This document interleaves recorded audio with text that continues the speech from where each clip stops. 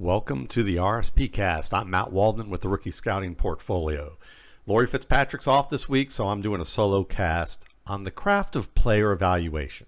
Now, speaking of scouting, the final newsletter for the 2022 RSP, those subscribers will get that final newsletter out sometime later this week or early next week.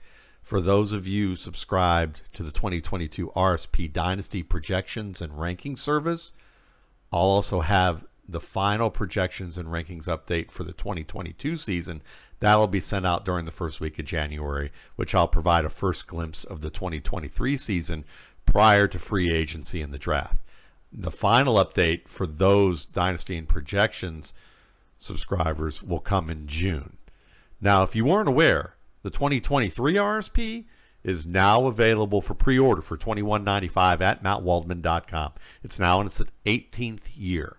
This includes a pre-draft analysis available on April 1st that includes the data and criteria of my scouting process for this class of prospects, analysis of recent draft classes by position, positional rankings, and the most detailed scouting reports on offensive skill position players available to the public. Now, it's not only a great fantasy resource for dynasty and redraft formats because it has a shelf life of about 3 to 5 years, especially for those of you who are looking at free agents and staying on the waiver wire to check out players or look at the values of potential players who are starting to emerge after their first year and oftentimes are forgotten about by major media.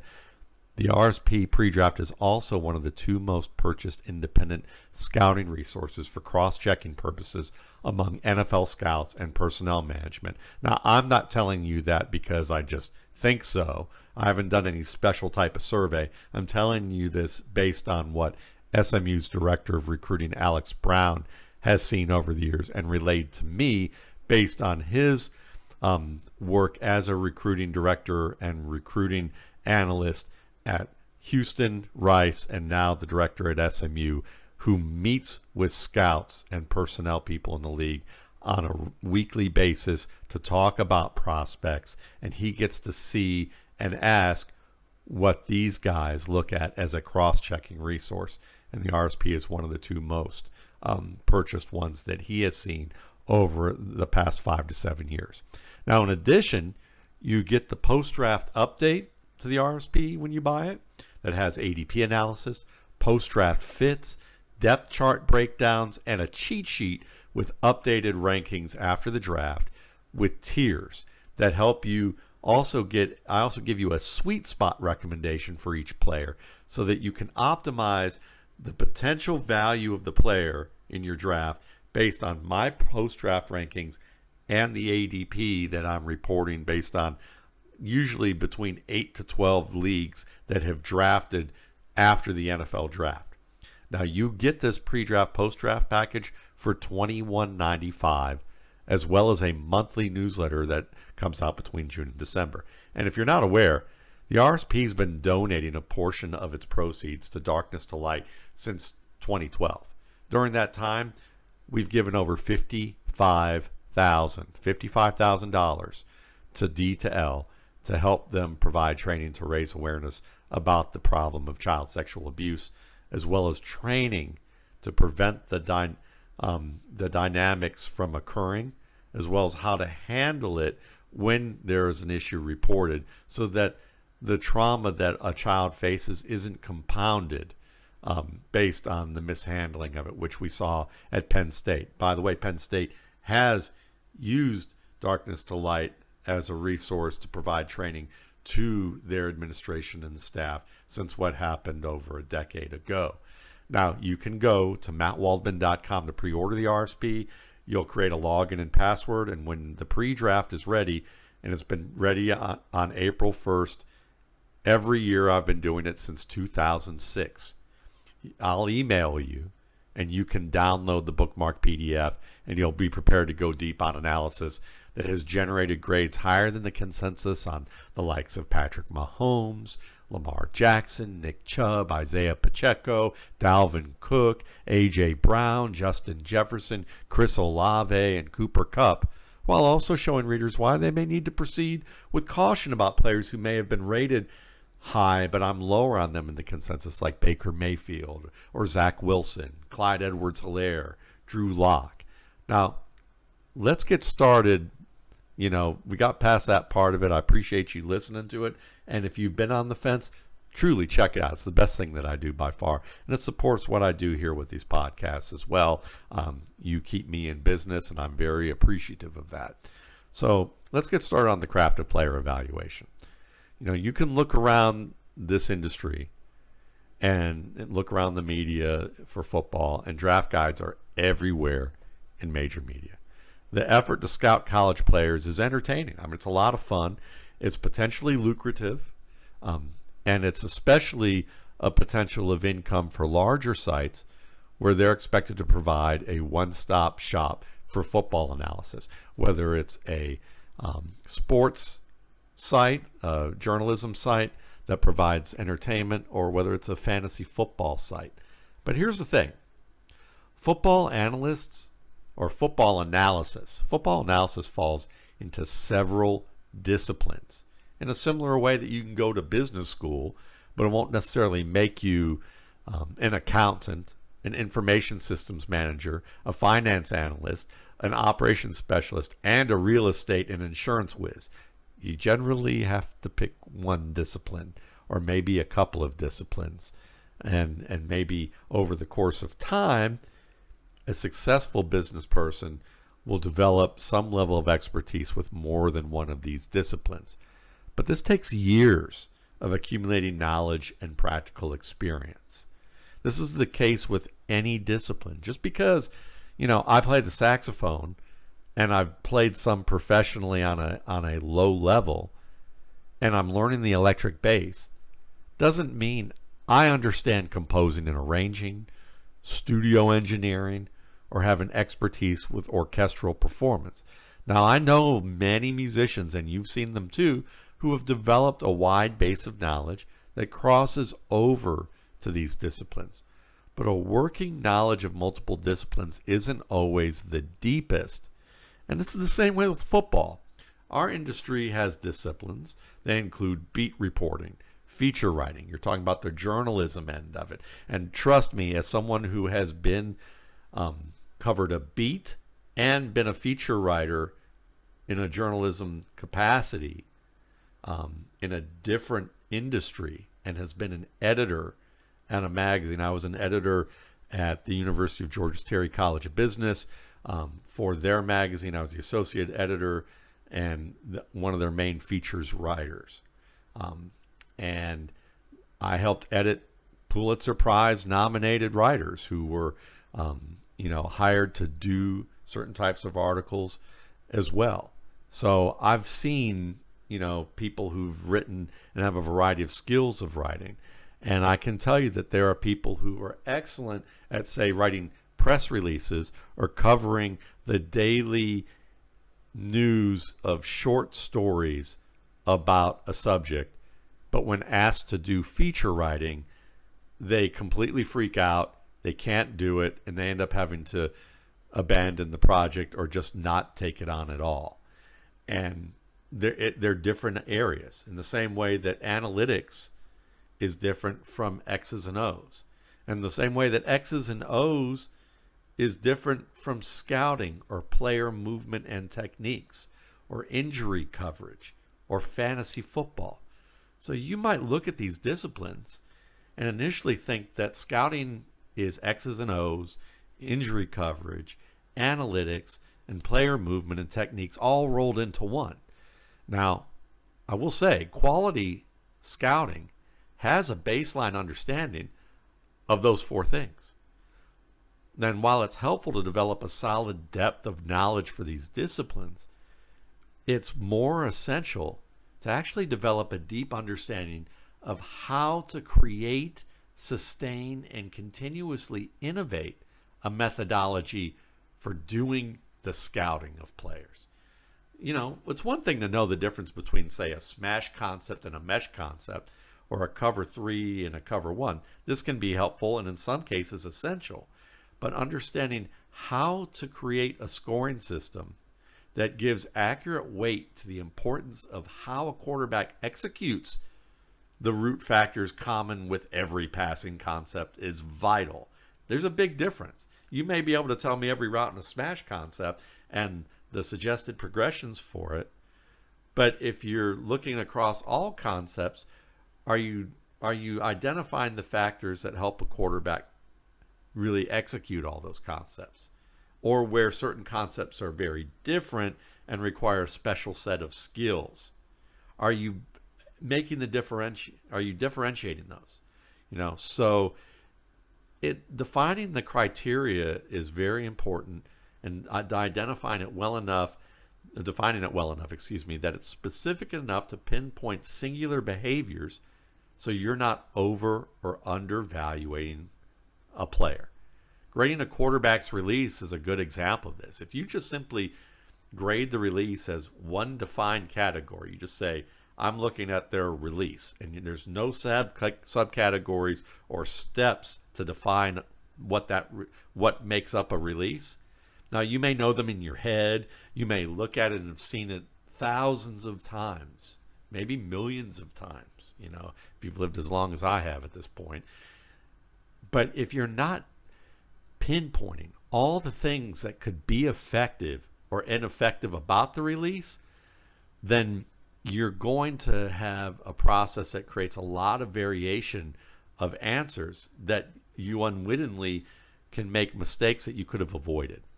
So, for instance, a quarterback might have a quick release with his upper body, but his stance is too wide to support a weight transfer in the lower body that generates velocity. He might have a quick release, but his motion may not be compact, and it leads to sacks, fumbles, and deflected attempts when he's in compressed pockets.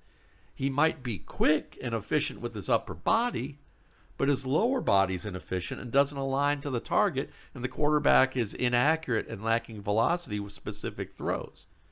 Now, you might see people share some of these things, but not have incorporated a process that really details every point so that you're consistently looking for it with every player. You're noting when they don't execute these skills, and you have a systematic way of doing it so that there are no gaps in how you're evaluating one player to the next.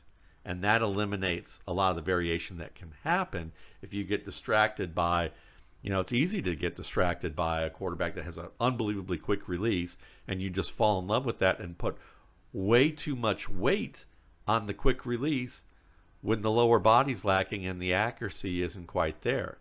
And if you don't have the proper or the best possible way to define and grade the criteria of what a release is in its very specific methods, then you are at risk of overvaluing things that really shouldn't be overvalued. And now you've given a player a much higher grade than maybe he actually deserves, and you're overlooking issues and projecting success based on things that you could have seen and identified earlier and said, these things are problematic. Maybe you need to slow down that timeline or assumption of success right away. So, these are just a few examples for releases of what a knowledgeable beat reporter or analytics professional or even an X and O's analyst may see but not note effectively enough to generate a usable grade that's consistent across each report at the position. It's not because they don't have some of the knowledge. Like I said, some of them have developed it and have become effective scouts. But most who dabble in scouting, it's because it's that time of year. And they're not putting year-round time and effort to develop process management tools and experience to create evaluation methods that have the detail, weight, and perspective to identify strengths and weaknesses that they can provide, that a process like this can provide them. They can have a better compass that helps them get better at the craft if they do these things. Now, I'm not saying that all media analysts don't have or don't put in this time and effort. I'm sure there are many that do, but I also know many that do not. And it's they're gonna have. Oftentimes, they're still gonna have some successes, but the thing is that are they building on those successes? Are they learning from those failures? Are they really thinking consciously about how they scout and get better at scouting year after year? And are they conscientious about watering the plant that is their process to make it better? Because, listen, I would say that the answer is not usually, because I always hear that scouting is a subjective craft. And while that's fundamentally correct, it's an easy statement for people to use when they're rationalizing why there's no reason to make any effort to reduce, if not eliminate, subjective behaviors. And you can. The first step is simply creating a grading system, maybe not simply, but the first step is creating a grading system that limits variation. And this is something that a 1 through 9 scoring system rooted in that corporate style annual review, which is also the NFL system, is not going to do. Now, let's be clear. There are a lot of excellent NFL scouts and GMs and personnel directors who have learned to become excellent evaluators of talent and have never seen a different evaluation system than the NFL's 1 through 9 system that's been around forever. Still, that's a flawed system. When you assign a number as a grade, you have to define what each number means. Okay? And if you have 9 different numbers, you're given an overall number to maybe 1, if not 3 to 4 categories. But there's more than 3 to 4 things that make up a good player at each position. There's a lot that's kind of vague in that system. The definitions that the NFL uses for each number are vague. Pro Bowl player, that's vague. It's vague on its own. Now, if you have information beneath all of that that's very specific, then those things can support saying Pro Bowl player, because each definition of the skills, the movements, the concepts are all going to be defined in a way where if you're answering that they do perform these, then their players' overall score is going to be a reflection of them playing at a consistently high level. So when you assign a number grade, you have to define each number, but the definitions the NFL uses, they don't define every concept, technique, or movement. So if you take a 15-year scouting veteran, a 5-year quarterback coach, a GM in his second year who has a great financial background but is somewhat light on football operations, and maybe 4 scouts with varying years of experience up to 10 years, and put them in a room and ask them each to assign a grade for, say, releases with the system that the NFL uses. If this is their first time together on that team or meeting on this level, you're going to find a fair amount of variation with the answers that could be avoided if you define and assign a weight for every task at each position. And you can see that how I broke down those tasks. That way you can teach it. You can teach the less experienced scouts, what are the good parameters for lower body release movement? What are the good parameters for an efficient release for the upper body? How should the feet be positioned?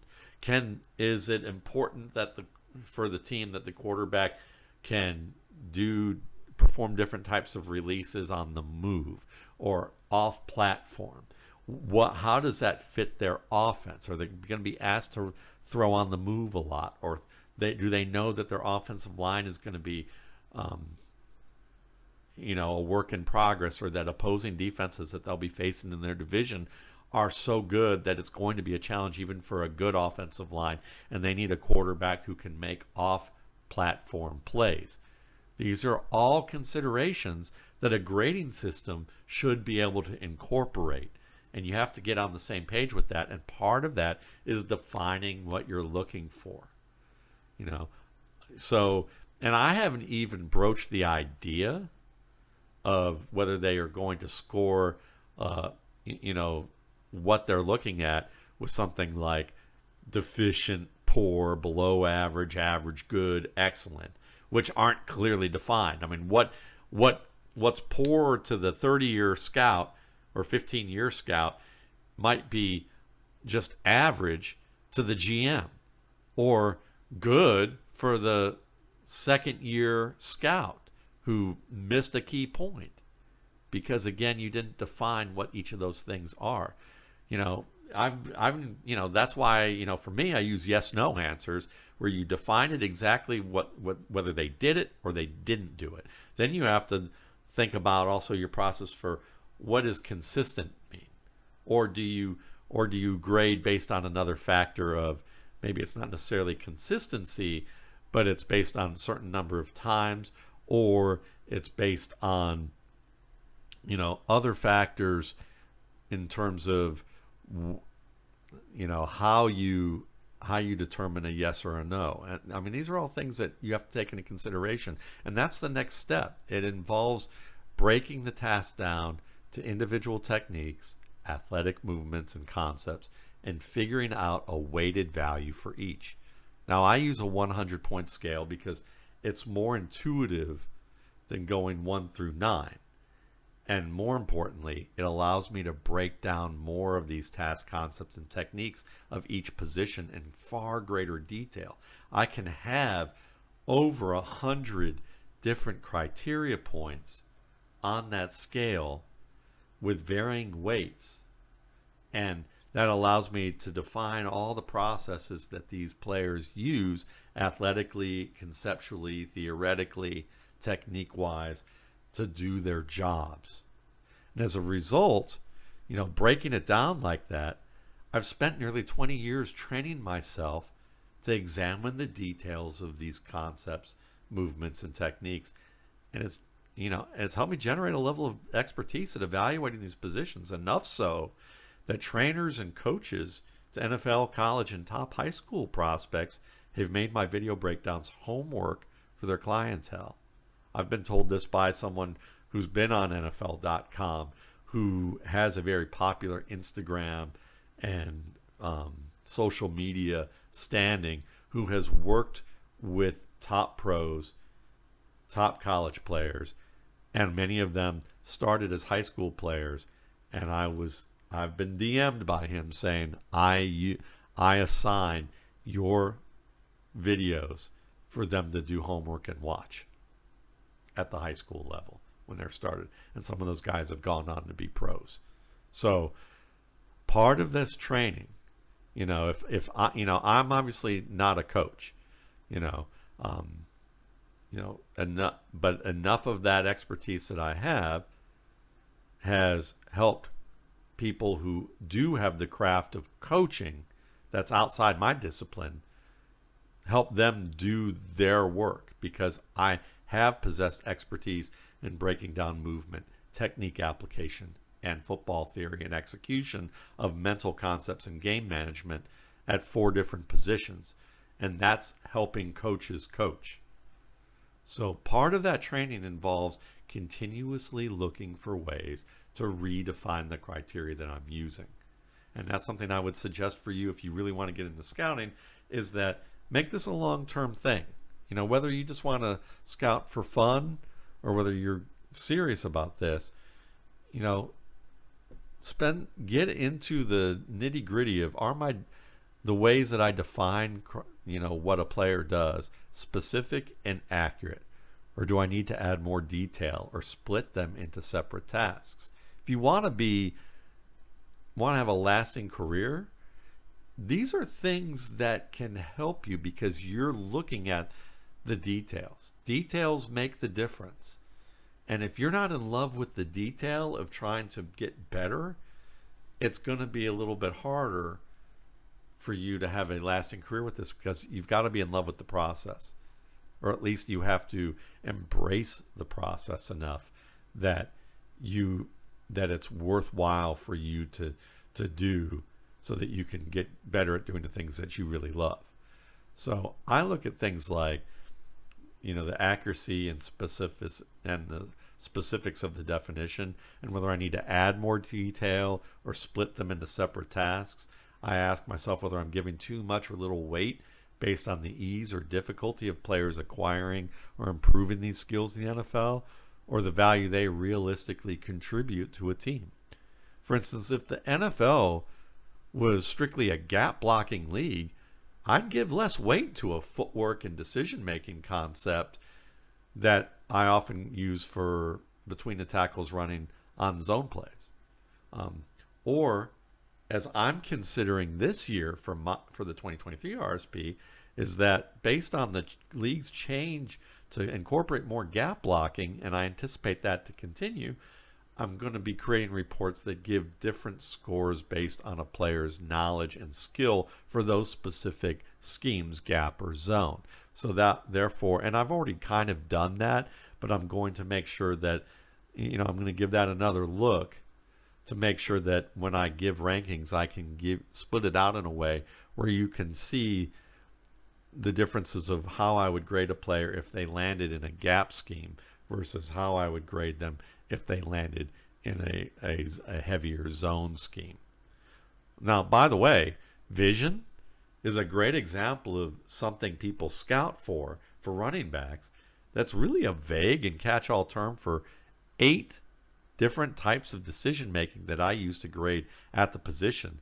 And then I have another 8 points where half of them are specific for zone blocking and the other half are for gap blocking. So as you can see, scouting's a long-term process that, like any craft, is about getting incrementally better. It doesn't mean you're always going to develop in a linear fashion year after year, and that you have the ability to see factors like character and maturity and personal management politics that they're going to enter, and certain system misfits based on some of those politics, or scouting failures at maybe the management level. But if you learn how to create a defined and weighted evaluation methodology that reduces variation, then you're creating a foundation that will help you learn what you need to know over the long haul. If you make the commitment to tend to the evaluation methodology as much as you spend time watching players, it all should really go hand in hand, and it will optimize your learning process. After all, tending to my process on a dedicated level has led me to a point where I'm a resource for individuals in multiple disciplines of football, whether it's media or football operations or scouting. And that's without ever being a player, a coach, or a scout. I learned multiple disciplines of football largely in part because I made a commitment to the process that I developed that asked me to learn more when things aren't, the process isn't working optimally. And you keep, and with my process, it was rooted in strong operations and quality management, where continuous improvement is embedded into the methodology based on what it is that you have to try and continuously define and grade. And this is the type of training and persistence of approaching this training in a committed way I've done for nearly 2 decades. And if I can do it, listen, anyone can use some of these tools to improve their scouting of talent. It just depends on your desire, your daily commitment, curiosity, and passion for the sport. Now, I'm providing this detail because I think it's important to talk about what goes into grades. If you're making grades, and even in the NFL, they give a lot of consideration to their grades more than they do their rankings.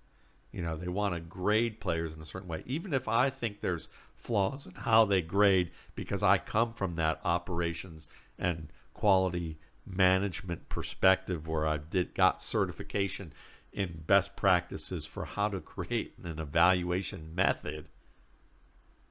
Doesn't mean that they still don't ask similar questions. They just may not have that root of knowledge, and they've accepted what their process is, but they still are trying to decide, what the grade is for these players. And, the rankings are there, but as and what I often say is that rankings suck. Okay, I hate rankings. It's necessary because that's the demand in the media space. It's the demand for fantasy GMs. But it's a faulty categorization of talent. Every position in football has subcategories. Wide receivers and running backs have different roles based on a team's offensive system or their skill sets. Christian McCaffrey's role can often be much different from that of Nick Chubb's. Jalen Waddle is a vastly different type of receiver than T. Higgins. Lamar Jackson might perform well in Baltimore's offense, but you ask him to run the Raiders' offense, how's that going to go? You can have fun debating the question of whether, good example would be Tom Brady at his peak is better than, Russell Wilson at his peak. Okay. You could say, well, Russell Wilson might be able to perform in different types of offenses. Well, if you saw what happened in Denver, you might argue that point right now, but I think that's a more complicated question to delve into at another time. But you can compare two players and say, based on fit, one's better than the other, but one may be more versatile and can play at a high level in more offenses than the other. So sometimes you're talking about ceiling and floor with those players, and if the floor is high enough, then you may decide on that player over the player who has the higher ceiling. And that's a big part about why tiers, while linear ranking system isn't always an accurate portrayal of value, because I prefer tiers where groups of players exist who are close in skill or at least above a certain minimum of where you would say, I'll take any of the players above this tier. They are good enough to ride the ride that's our scheme and help us get better, as opposed to going, well, I want the second player over the fifth player. Now, certainly that can happen, but you want to be at a point where you don't get too goal-focused on getting the second player that you diminish the value of the fifth-ranked player who is in the same tier. And now, because you're disappointed you didn't get the second guy, you wind up tilting and not taking the fifth guy who could have helped you become a winner. This happens in real football. This happens in fantasy football. It shouldn't matter to you, really, at a certain point, whether Jerrion Ealy, James Cook, and Zonovan McKnight were numbers 11, 12, and 14 on an analyst board. I'm just saying hypothetically. It's more important to understand where they're graded. Are they all in the same tier, or is there a huge tier break between James Cook and Jerrion Ealy? Is there a huge tier break with Zonovan Knight? Because say 3 years from now, you might argue that Zonovan Knight has significantly outperformed the other two, but the organizational fit for the player, his system fit with the offense, his overall health during the time that he's played, and the surrounding talent of his offensive line and quarterback are just four of several variables that don't make a one-to-one comparison in an accurate way of viewing talent. Now, I understand the desire for linear order, but I find it important to give tiers because it satisfies my desire to dissuade readers from overreacting to a linear number. Why do you have insert player's name here so low, while I can give you, a way to shift your boards around based on your team needs, and you get a more accurate understanding of where the pressure points are in your draft. Let's take Chris Olave, Drake London, Jameson Williams, and Garrett Wilson as an example. These were my top four receivers in that order for the 2022 draft class prior to the NFL draft. Now, even this month, and if you're listening to this and you've asked me this question, don't take it personally because it's okay. I mean, I get asked this all the time. But I've literally had people ask me how I feel about Garrett Wilson because I was, quote, lower than the average with my ranking of him fourth. Fourth. For the folks asking this question, their perspective and ranking is so naturally skewed that they see fourth as maybe somewhat of a bad thing and something that requires a level of response and detail. And this is completely skewed way of seeing the topic that's unfortunately been normalized. After all, Wilson earned an 83.9 depth of talent score. Now, if you've never gotten the RSP, you don't understand what that means. So I'm going to review my scoring criteria. I use a 100-point scale, like I said. To me, 100 to 95 is a rare overall grade. That means that all of the 100 plus points of criteria that I'm breaking down and studying and grading for every game of every player I watch is good enough and consistent enough that he has instant all-pro upside. He can take over games and change teams because he has so few flaws to his game and his athletic ability is at a high level that he can take over games. Okay? Very rarely have I had players score that highly. 90 to 94 is a franchise starter. To me, that's a player who's challenging for the lead role and leadership anchor on that team. Someone who's going to be in a wide receiver sense, a primary wide receiver. The main guy, and depending on what his talent is around him, could have elite upside in terms of his production immediately. 85 to 89 is a starter grade, meaning they can start immediately with a large role as either the number 1, number 2, or number 3 receiver and learn on the go. They may have ups and downs with their game where they are lacking certain skills, or they may not be quite good enough to beat top cornerbacks as consistently as they will be if they continue to improve in a couple of years. But they can give you starter production and have a main role. 80 to 84, that's where Wilson is. He's on the cusp between rotational starter and starter.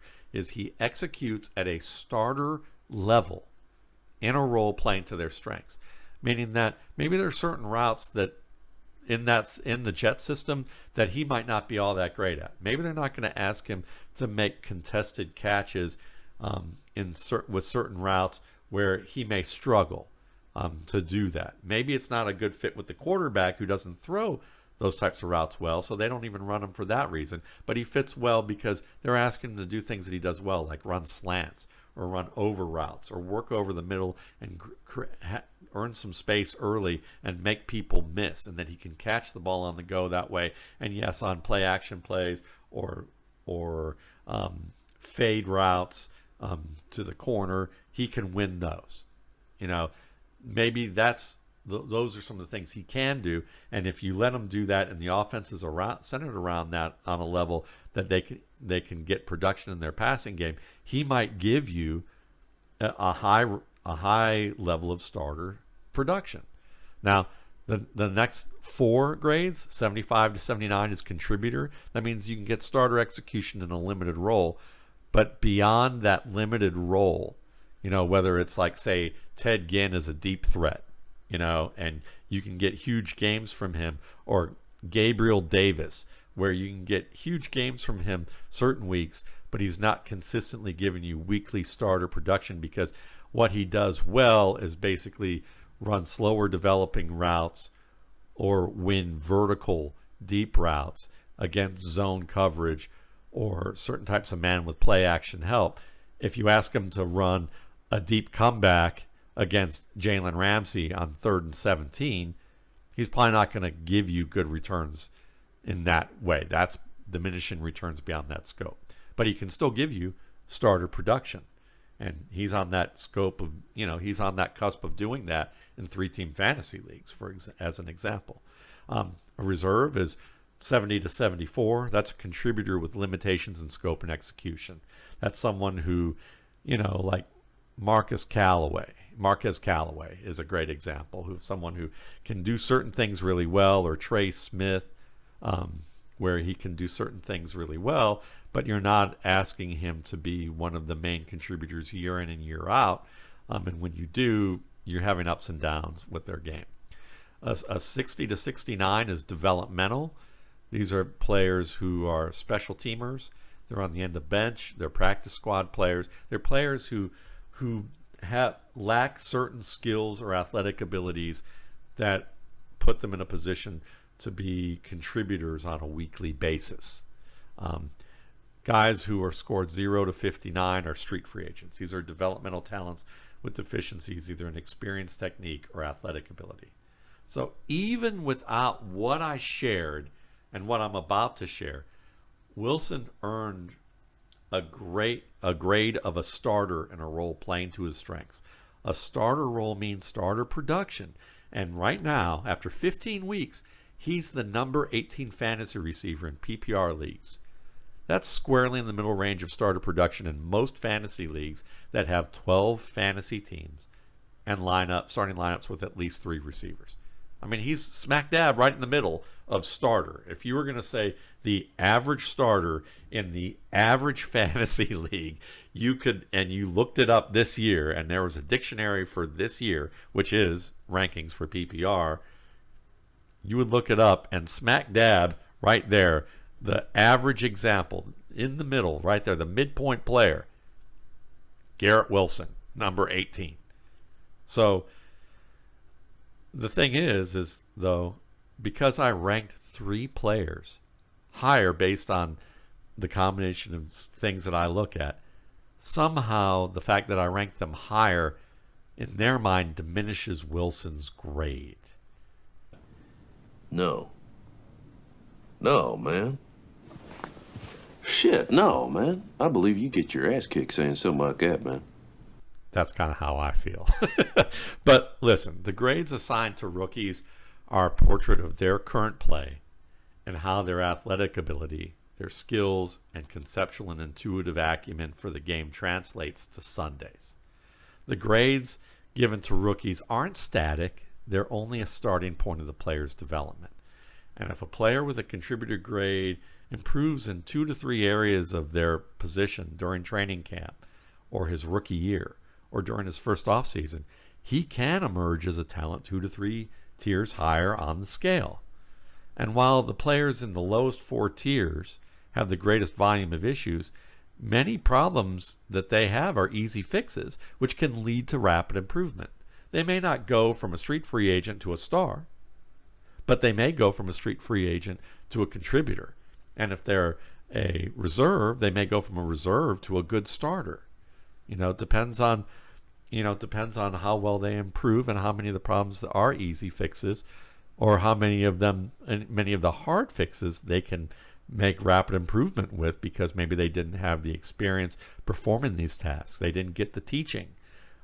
Maybe the light clicked on that they wanted to take this more seriously now that they have a chance to be a pro, and they figured out how to work every day. Again, these are people who are young adults still learning how to work. That's just part of the process. So as a player's talent climbs these tiers and the volume of flaws decline, the difficulty level with addressing existing flaws can also increase.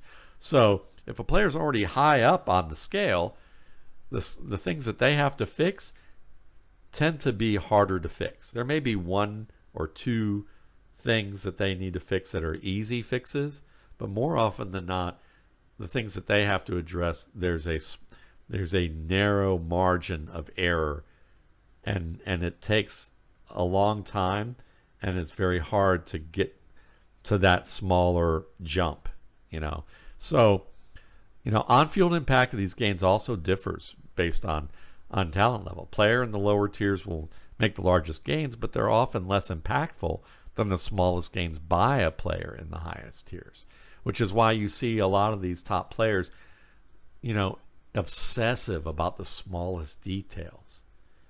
They're micromanaging their games on a level that's obsessive, because they know the difference between good and great, and they know that it's a small jump, relative to everything else. That's why, like, when I grade players, that the more fundamental criteria has higher point levels or point values than the things that are difficult to do, because it's really the smallest differences that make the biggest differences. So, I'm not awarding a huge grade to a player for an extremely advanced level. I'm not giving assigning a high weight to an extremely advanced display of certain concepts.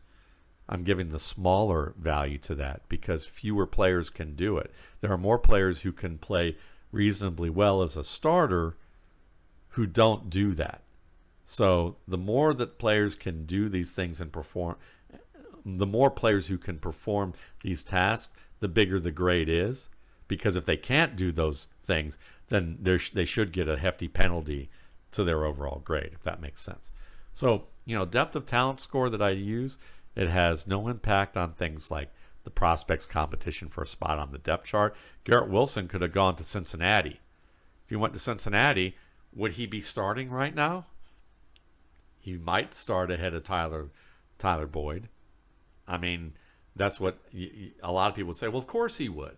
But maybe they like what Tyler Boyd brings in the slot in terms of his ability to read coverage in a way that Garrett Wilson might have been a year away from.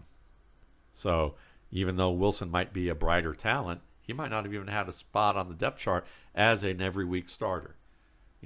It doesn't, the depth of talent score doesn't impact the extended opportunity to prove his value. He may not fit well year one on a team, or he fits well on the team but gets hurt, and then in year two there's a new coaching regime and they decide they're going to move with a different scheme. Wilson isn't a great fit. He's still hurt. Oh, wait a minute. That sounds like Denzel Mims a little bit, doesn't it? Yeah. So may not have extended opportunity to prove his value. Team politics and contract-driven decisions. There are some people who've been calling for Zach Wilson to be, gone after year one. That just admit your mistake like Josh Rosen and move on. But team politics and contract-driven decisions might be, we drafted this guy so early, we feel like we need to give him another year. And that's logical. Nothing wrong with that. But it's still team politics and contract-driven decisions. Injuries, scheme fit. So, Tua Tagovailoa last year versus this year, at least up until, teams have made some adjustments. And, of course, supply and demand. So supply and demand is a vital factor. I mean, the RSP could grade 25 players with no worse than contributor values at that position. But if the league's depth charts are filled with reserves performing at an equal or higher level, or even a lower level with the other political and physical factors that I mentioned, maybe a decent or good grade for a prospect might not even matter. So hopefully this week's podcast provides some perspective about the craft of evaluation, especially mine, because that's what I know best. And again, you can pre-order the RSP at mattwaldman.com today for the pre-drafts April 1 download. And look, Happy New Year. I'll be back soon. Tomorrow I'm doing a pod with Adam Harstead, and we'll be doing, our normal, film and theory, or film and data. And then Mark Schofield and I are going to follow up with another Game of Thrones podcast. We're seeding the players the Warriors that we scouted and creating a 16 and 18 team tournament seeding for the Warriors that we scouted a couple of weeks ago. So stay tuned for that if you're a Game of Thrones fan or you're just curious of how we rate people who fight each other. So anyway, thanks again. I appreciate all of you. I hope you've had a wonderful holiday season. And if not, I hope it gets better, and I hope your new year starts off on the right foot.